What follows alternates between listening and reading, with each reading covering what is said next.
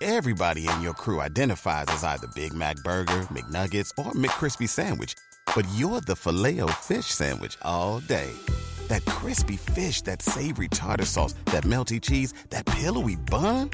Yeah, you get it. Every time. And if you love the Filet-O-Fish, right now you can catch two of the classics you love for just $6. Limited time only. Price and participation may vary. Cannot be combined with any other offer. Single item at regular price. Ba-da-ba-ba-ba. I'm trying very hard to not like fangirl talking to both of you. So I'm going to try and not like completely freak out about this. No, freak out, fangirl. Freak out. Did it.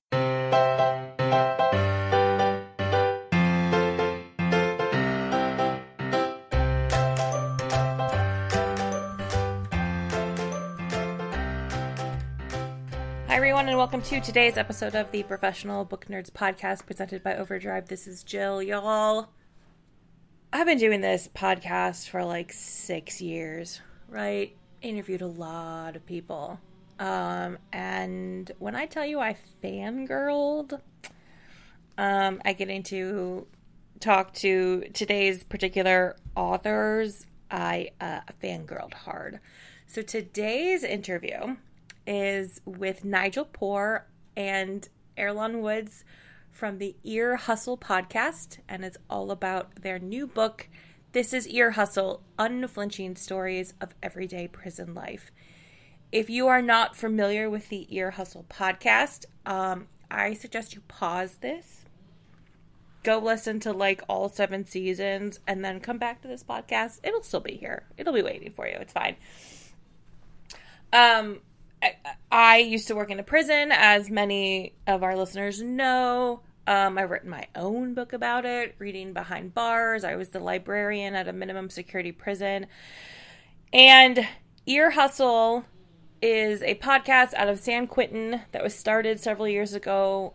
Nigel Poor, she is a volunteer at the prison, and Earlonne was sentenced there for I think like 30 years, and they started this podcast. San Quentin has a lot of really wonderful programming for the individuals who are incarcerated there, including their media lab, and this is where the Ear Hustle podcast came from. I love it. I've been listening, I think almost since the beginning. A friend recommended it to me shortly after it started, and the book is so good, and I'm so glad that they are able to reach a wider audience with this book who maybe aren't into podcasts or don't know about podcasts. And so, yeah, getting to fangirl while talking to them, 100%. So, I'm really excited for y'all to listen to this episode. As always, you can go to our website, professionalbooknerds.com. We are on Twitter, Instagram, and TikTok at ProBookNerds. And you can always email us at professionalbooknerds@overdrive.com. Big Library Read is still going on for another week. So you still have a week to check out, without any wait list or holds, the book 5 Total Strangers by Natalie D. Richards. And even if you wait until the very end of the program, November 15th, to check out the book, you will still have the full length of your library's time to read it. So don't worry. But yeah, get the ebook or audiobook of that. If you are listening to this on Monday, November 8th, this afternoon, Natalie and I will be in conversation at 2 p.m. Eastern Time about 5 Total Strangers. So depending on when you listen to this, you may still have time to go register. So you can get that conversation and participate. And I think that's everything. I think that's all the housekeeping I got for y'all. So I really, really hope that you enjoy this conversation I did with Nigel Poor and Earlonne Woods on the Professional Book Nerds podcast.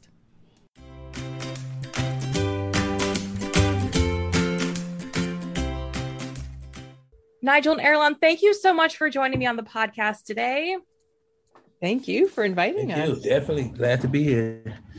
I'm so excited for this. So I usually start my interviews by asking guests to give a brief introduction to their book. But since the book This Is Ear Hustle is so closely tied to the podcast. I was wondering if you could maybe start by giving our listeners a brief introduction to just Ear Hustle in general, both the podcast and then how the book came to be. So I'll let either one of you start.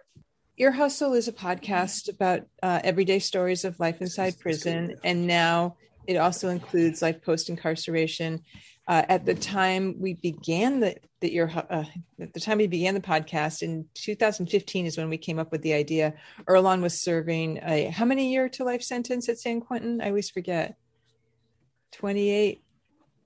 31 years to life plus 28. 30 years to life plus 26 years to life. Yeah. So we had met in the media lab at San Quentin. I was a volunteer and Earlonne was incarcerated there. And we had worked on a radio program together for a few years. And I was getting a little bit tired of doing that and wanted to try something new, a new challenge. So I proposed to Earlonne that we try to make a podcast. And he immediately said yes. And then his second question was, what's a podcast? So that says a lot about Earlonne. He's always willing to say yes. And so in 2016, we got permission to submit for a podcast contest through Radiotopia. We ended up winning, and our podcast got picked up and distributed nationally. And it became, humbly, I'm going to say, became successful quite quickly, which was a shock to everybody. We're in our 8th season now. And we had for a while talked about doing a book, wanting to write a book, but the time wasn't right. And when Earlonne got out of prison, it seemed like a cool thing to do. And we wanted to tell kind of behind the scenes stories about how we created the podcast, how we met each other, what our relationship is like, and dive deeper into some of the stories that we had told on the podcast and tell all new stories in our book, This Is Ear Hustle. And it was a super fun writing process, I have to say. I bet the book is really fun to read as well. It's, I think, because, part of it is presented like you're reading transcripts from episodes, and there's drawings in it. I mean, it's more than just like reading a book. It's a very personal, interactive. You have so many different voices and individuals represented in the book. It's just it was fun to read and just give these everyday stories. I love that. Thank you. Yeah, that's definitely good to know that it's fun to read. That's yeah, Earlonne, pipe in. People are going to think I do all the talking. No. The last few interviews it was all me, so I'm with it. I mean, I think it was just a lot of dedication from Miss Nigel Poor. It's a lot of dedication. The whole situation always, I'm thankful for a lot of things, but I'm definitely thankful that, of course, I met this woman and we was able to create a podcast that really resonates with a lot of people. Every episode is always, for some people, it's always their best episode. We definitely be trying our hardest to can y'all hear me? Because everybody going in and out? Yes, we can hear you.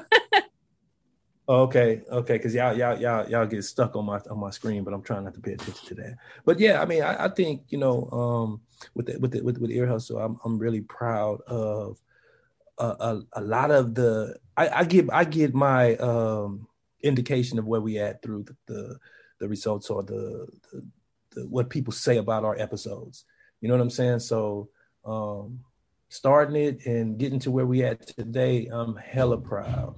I'm hella proud of all of us. Yeah, it's really phenomenal. And I sort of love that Nigel was humbly successful. I mean, it's a pretty big deal. It's just become this whole thing. We didn't, honestly. I mean, maybe Earlonne saw it coming. I didn't. I don't think we really did, because we didn't know what the possibility was. And I think what that speaks to is when you start a project that you really care about and you're doing it because you love it and because it's important to you and you're not focused on the end results, really great things can happen because you're in the present moment with it and you just want to make it the best you can. I think if we had known what could happen, there might have been pressure or distraction, but both Earlonne and I are just really hard workers. We put our heads down and just get things done. And yeah, I mean, it's kind of our personalities. Definitely. So I think that's actually interesting because I was thinking you talk about this in the book about how, you know, there were challenges because, you know, Earlonne was in prison and you were on the outside. There were things you had to figure out because your communication was drastically limited, right? Like you couldn't just email to set up a time to record like I did with your team. Like that wasn't a thing. So can you talk a little bit more about just how that all worked? Yeah. So I sometimes, Earlonne, do you feel this way? Sometimes I forget about how hard it was because now we have the ability instant contact, text. Yeah. But like you adapt to your surroundings. And I spent a lot of time in the prison when Earlonne was inside. I mean, I was probably there 40 hours a week. Earlonne worked in the media lab 40 plus hours a week. And so we were just super organized. Like at the end of the day, we always made notes about what the person was going to, you know, what each of us were going to work on. And we trusted that the other would get things done. And it always did. I mean, I say this all the time. When you find like a person that you can work with, that's going to be a good colleague, it doesn't matter where they are. When you find that person, you stick with them and you make it work. And so we were fortunate enough to find each other and to trust each other. And without that trust, the project couldn't have happened because as you said, it's really, I mean, there's so much contact that's cut off when you're in prison. I mean, sometimes Earlonne could call me on a state phone, but that was, you know, that wasn't something we could ever count on. So we were just super organized and we always did what we said we were going to do. Yeah, that's really sort of amazing to think about just how much you would have both had to do individually. And like you said, that partnership, like you found each other and knew you could rely on each other to do what needed to be done. I think that speaks a lot. And I think you can hear it when you listen to episodes of the podcast, how well you two work together and get along. Yes, definitely. We get along really well because we understand each other's strengths and weaknesses and we don't really judge each other on those things. So, between the two of us, Earlonne is like the tech guru. If I can't figure something out, he knows I'm going to get really crabby. And so he's like, okay, Nigel's getting in one of her moods. And then he figures it out. And Earlonne isn't always great with scheduling. And so that's my area. Suck at scheduling. I think it's just, it gets overwhelming sometimes, you know, to see what the schedules look like and to keep up with them all, you know, it's this here, this day. And it may not even be just all for work stuff. It's stuff in my personal life that, you know, get on that schedule and I'll be like, oh, I want to go to sleep today. Yeah, sometimes you just want to sleep. That's totally fair. I understand that. So when you started Ear Hustle, there was sort of this kind of preview episode before your first official episode where you have comments from some of the guys who were at San Quentin and talking about how, you know, TV shows and movies and news programs that try to capture what it's like inside aren't really accurate because people producing them have never been incarcerated. But the prevalence of these pop culture things sort of speak to this idea that people on the outside are fascinated by what happens inside a prison. And I think that, you know, can explain a lot about why Ear Hustle is so popular. And I'm just curious if either of you have really had any thoughts about where you think that fascination comes from people who've never been inside but really want to know what's inside. I would think that, you know, it comes from individuals wanting, one, to fulfill their curiosity, or two, just to have some type of new information that they just don't get on the regular. And like you say, being inside, you know, you're dealing with it front hand. It's not just something that someone who's never dealt with doing time or being around people that do time put out there. So I think that individuals just, you know, can enjoy like a real frank, intimate conversation, you know what I'm saying? And one that's being had by someone that's probably up against it based on their freedom is gone, everything is gone, they're limited to a lot of stuff, they marginalized. So I think people just really really get into those type of narratives, or those type of stories rather. And Earlonne, I always remember you telling me that you had no idea how little people knew about prison. Right. I didn't. You would think people know everything because you're in there living it. You think people see it, but you don't pay attention that people don't know anything about what goes on behind those walls. The wall is 100 feet in that case. You know what I'm saying? Because people can't see in, don't know what's going on. So it was a real surprise to me that people didn't know anything. And maybe I'm caught up in, people watch Law and Order, they think they know everything. You know what I'm saying? but a lot of that stuff is exaggerated. A lot of stuff is exaggerated. So when people, I guess, see the real deal and hear people like, man, dude sounded cool. Dude sounded like he was just there, like he wasn't a threat. He wasn't nothing. He was just, this is the person 20, 30 years later, or whatever. So I think the misconception for some people is that people stay the same as they were from the time they committed their crime to the time probably we interview them, and that's not the truth. Yeah, and I think that, bad TV and bad movies and frankly, bad journalism has made prison a curiosity because they always talk about the violent side, the forbidden side, and that piques people's curiosity. And there's also like a very kind of macho presentation of what it's like inside. And that unfortunately also makes people very curious. And so I do think ultimately people do want to have their understanding challenged. And so I think what Ear Hustle does is it confronts people with their misconceptions, not aggressively. Mm-hmm. We give people stories and the ingredients they need to make up their own mind. And I suspect that's why people are drawn to it, because all of a sudden they think, oh my God, what I thought was the reality isn't the reality. And this is far more complex and far more interesting than I thought.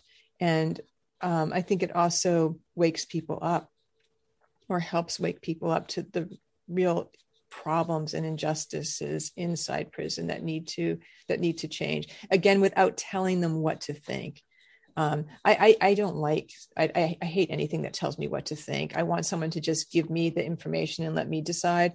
And so that's right. How we always come at a story. You work towards sort of demystifying what happens inside. And I think especially at a prison like San Quentin, which has a very long and established history and has been the focal point of so many of these TV shows and movies. I mean, like Johnny Cash performed there. Like there's a very there, like it does have this kind of status, and you break that down in each episode of being like, this is what it's like, and it's not what you think, which I think is great. And now we'll take a quick break for a word from this week's sponsor.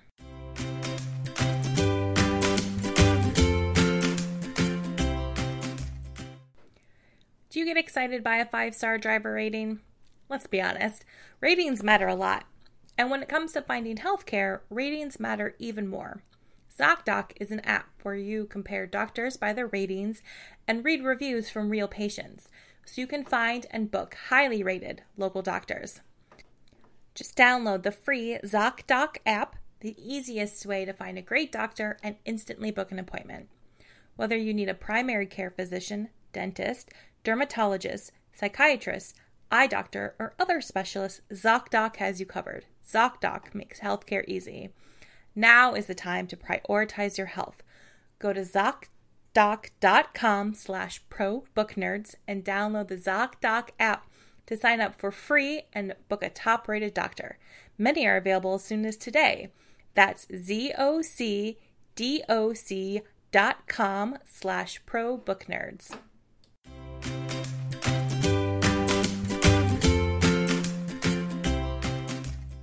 So as many of our listeners know, and I mentioned this before we started recording, I worked at a prison. It was minimum security, so a different level, but I was a librarian, and part of what I do now that I've left is speak about the importance of accessing books and information in prison, which can be very limited. And Earlonne, I'm wondering if you could maybe, talk a little bit about if you had any experience with the prison library at San Quentin, because that's personally something I would actually be interested in hearing about. Yeah, so when I used to go to the library in San Quentin, I was mainly only going for the legal aspect of, because you have the regular law library, you have regular library, then you have the legal library. So when I'm in the library, it was usually dealing with legal issues, whether it was trying to figure out some initiative stuff, trying to figure out what's the latest case that's dealing with the three strikes law, trying to figure out something in that category, or try to look up who's been commuted by the governor and what those applications looked like, or it was stuff like that. So usually when I was in the library, it wasn't just for a book, it was more for a non-fiction law book. Yeah, I see. I mean, I've never been incarcerated, but I note how much people read in prison. I was always amazed by how much reading went on in prison and how hungry people were for books. And I remember we were talking to New York recently, our other co-host inside, and he was talking about how they don't get very many TV stations. He's like, and the TV's so boring, so I would just rather read. And I loved hearing that, because that's not something that you hear that much outside anymore. I think people don't read as much as they used to, unfortunately. And I also loved in prison how books would get passed around, like really well worn and really well read. So seems to me books are super important inside. They are. Yes. I know where I worked, the library was super popular. And yeah, the guys I worked with would just read. They would read like multiple books in a day if they had like, the smaller paperbacks. I was a little jealous. I mean, not jealous. That sounds terrible, but yeah, it's just getting to read. And I'm glad to hear that, I think that happens at a lot of prisons where the library is popular and reading is happening. But I do like that, Earlonne, you discussed the law section of it, because that's also an equally important part of any prison library. And I don't know how many people know that, the guys inside have access to all of these legal books and do a lot of legal work while inside. That's a big part of any sort of experience of a prison library. Yeah, definitely. I remember when I first went to prison, I had a job, and that job I had to go through Monday through Friday. And the job was being a mechanic or something. And going to the law library, I can only be able to go one day a week.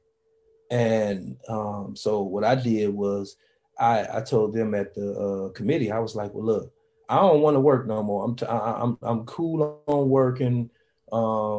Take my job away and put me on the restricted C status. You know what I'm saying? Which means I can't go out normally. I got to stay in, can't, everything is suspended. And that was because I was able to go to the law library 3 or 4 times a week instead of just that one day on the weekend to try to figure out how to appeal something where I need 8 years of legal schooling, to understand this stuff. So one day wasn't going to work for me. So I just gave up all my programs for about probably 9 months and just focused on the law library and focused on trying to appeal my case. I can't even imagine reading those books. It must be those law books. Oh my God. Oh, it's some people get really into that. Like Yaya got really into law library stuff. He's our producer, one of our producers. Yeah. Yeah, and for other people, it drives you crazy because you sit there reading all these books and their situations seem just like yours, but when you submit it, you get denied, but they got granted and their stuff was worse than yours. You know what I'm saying? So you just try to figure out your place and what this language actually means, because the legal language is a whole different language than the regular English language. I can say that.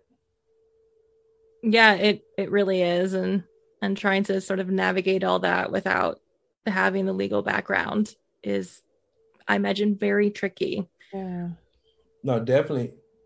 And I would say that the library in prison is very important, and it's mainly important for people that are in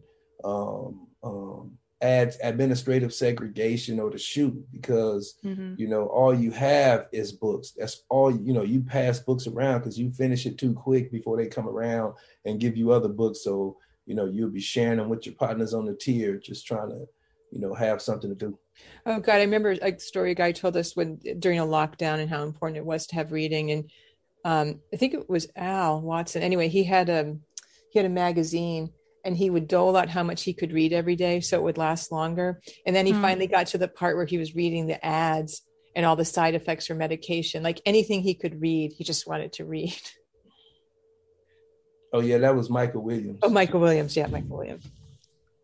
I mean, yeah, if you don't have anything else and that's all you have is to read, I could see just turning into everything. It's like when I start reading the ingredients on a side of a cereal box when I'm eating breakfast, because I'm like, I need something to read. We should say, because you've mentioned a few others who are involved in the podcast now, because Earlonne was released, and the podcast keeps going, which is phenomenal. And Earlonne, like you work for PRX now, and it keeps growing, and you keep having these wonderful conversations with the guys inside. Yeah, definitely. I think again, one of the biggest lapses is we do talk to them, but we don't talk to as many women as we would like. So that's our definitely our new project or ongoing project, should I say. But yeah, I mean, so the way to, I guess you would say, keep it going is that, as long as there are prisons, there are going to be stories. You know what I'm saying? And with me being released, it gave us an opportunity to, start dealing with stories of reentry and getting back out here, in society, and see how individuals get acclimated to everything that's going on. So that opened us up to a different type of storytelling. Yeah. And since Earlonne's gotten out, we've also been going into other prisons to tell stories, because obviously we weren't going to do that when he was still inside. So we're still anchored in San Quentin. We've mentioned New York a couple of times. He's our new co-host inside. And we have Rashid Zinneman and Tony Tafoya, who also work with us inside. But Antoine Williams, who's a co-creator, is now also out, and he's our sound designer. And Yaya Johnson, who we've mentioned a couple of times, was also a producer inside, and he's now out. So it's been wonderful that we've been able to hire everybody who worked on the project inside once they've been released. Our team is growing. Skill sets. Individuals learning these new skill sets in engineering and audio, and so it's just definitely put our lives in a totally different trajectory. So it's been fun. It's been fun seeing the colleagues that was locked up with us all out here, thriving and, have cool jobs and, doing work in the community, when they're not doing work here. So it's been beautiful. I like that you sort of tied it to, learning these skills and the re-entry element, because that's something that, when you get out, especially if you had been in for so long, there are challenges to finding your footing. But this, Ear Hustle has given all of these guys, a new skill set and opportunities outside, which is great. Yeah, definitely endless. There's a lot of audio work to do out here, whether it's on the mic or just going to go record individuals for people. So it's a lot. It's a nice market to learn up on and to understand. I'm wondering if you could maybe take a few minutes to talk about how COVID-19 has affected San Quentin, because this is very closed community and we're in this pandemic, and I'm sure that's something that a lot of people are curious about. Well, if I was to say COVID-19 in New York, I would say he has a few splinters because he got put on the bench. We always clown about him getting put on the bench because he wasn't able to continue to co-host. You know what I'm saying? Based on COVID, it shut the prison down for like how long? A year? It's 16 months. Wow. Yeah, it shut the prison down for a long time. It was bad. No, and still now, every now and again, if you get a couple of cases or if some people feel sick, the common cold is a thing of the past. I think if you feel sick, they look at that as COVID. They get to locking the institution down, and that's what 10 to 14 days before they even figure it out. So it's I think through the age of COVID, it has been really hectic for individuals on the inside. Yeah, I mean, it's the longest since I've been going into prison that we went without communicating with people inside. I mean, I was, before COVID, I was still going into prison a lot. To go over a year without going inside was devastating. And occasionally we could talk to our colleagues inside, but that was even hard because they had such limited phone access. So it was painful. And I really worried about them. And I also worried that they thought we forgot about them because there's just no way to communicate. So we've been slowly going back in, but it's still not back to what it was before COVID. And I'm not sure when it will be. As Earlonne said, if somebody gets sick, then they close the institution down again. And so you never know when that's going to happen. So there's a lot of anxiety, obviously much more anxiety for the guys inside, but as outside colleagues, it's painful. It's really painful. Yeah. Cause you just don't know and you can't really find out. No, I always felt before COVID, there was a way to make the wall more transparent. We were always going to find a way to be in there, to work together. When COVID happened, it just made clear to me how thick that wall is, how impenetrable it can be, and how helpless you feel when you're on the outside. Yeah. Well, I have had so much fun talking to both of you. I just have one question left, and this is something I'd love for you both to answer. But as I said, the book, This Is Ear Hustle, is wonderful. And I'm just wondering what you hope readers take away from reading This Is Ear Hustle. Ladies first. Okay.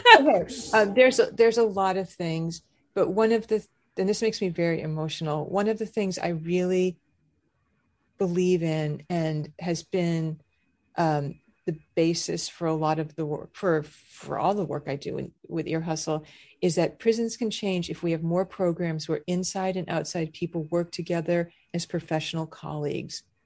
And people are given the opportunity to know each other and to understand, because having good work that challenges you keeps your spirit up. It shows you self-worth. It shows you that you are a creative thinking being.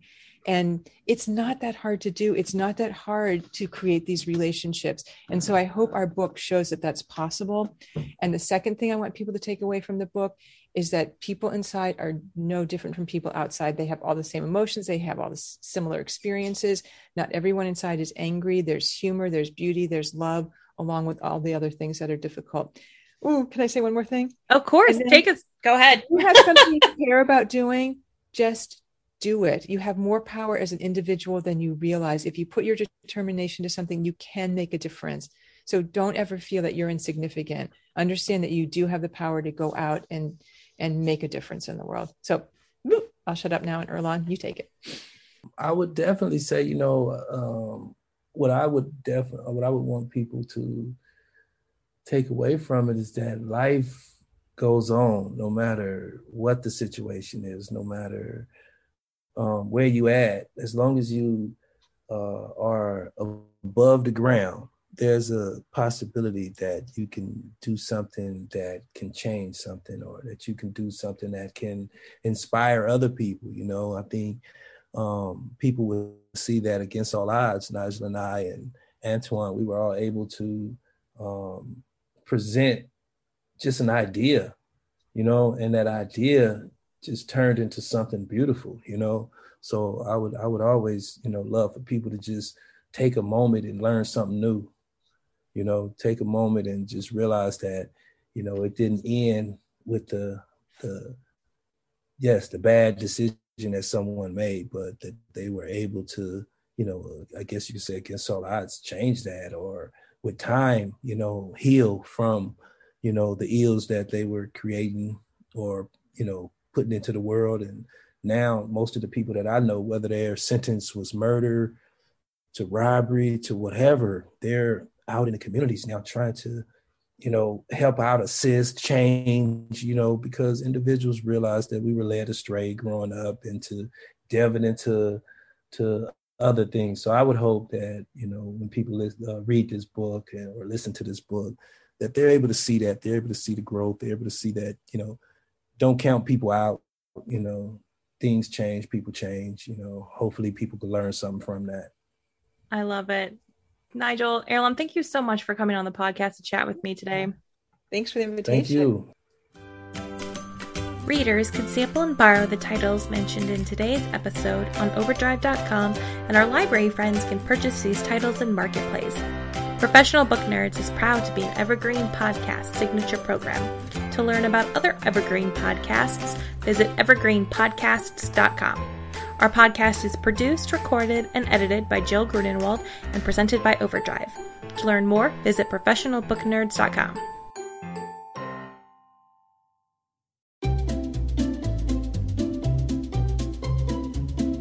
Hello, and welcome to Novel Conversations, a podcast about the world's greatest stories.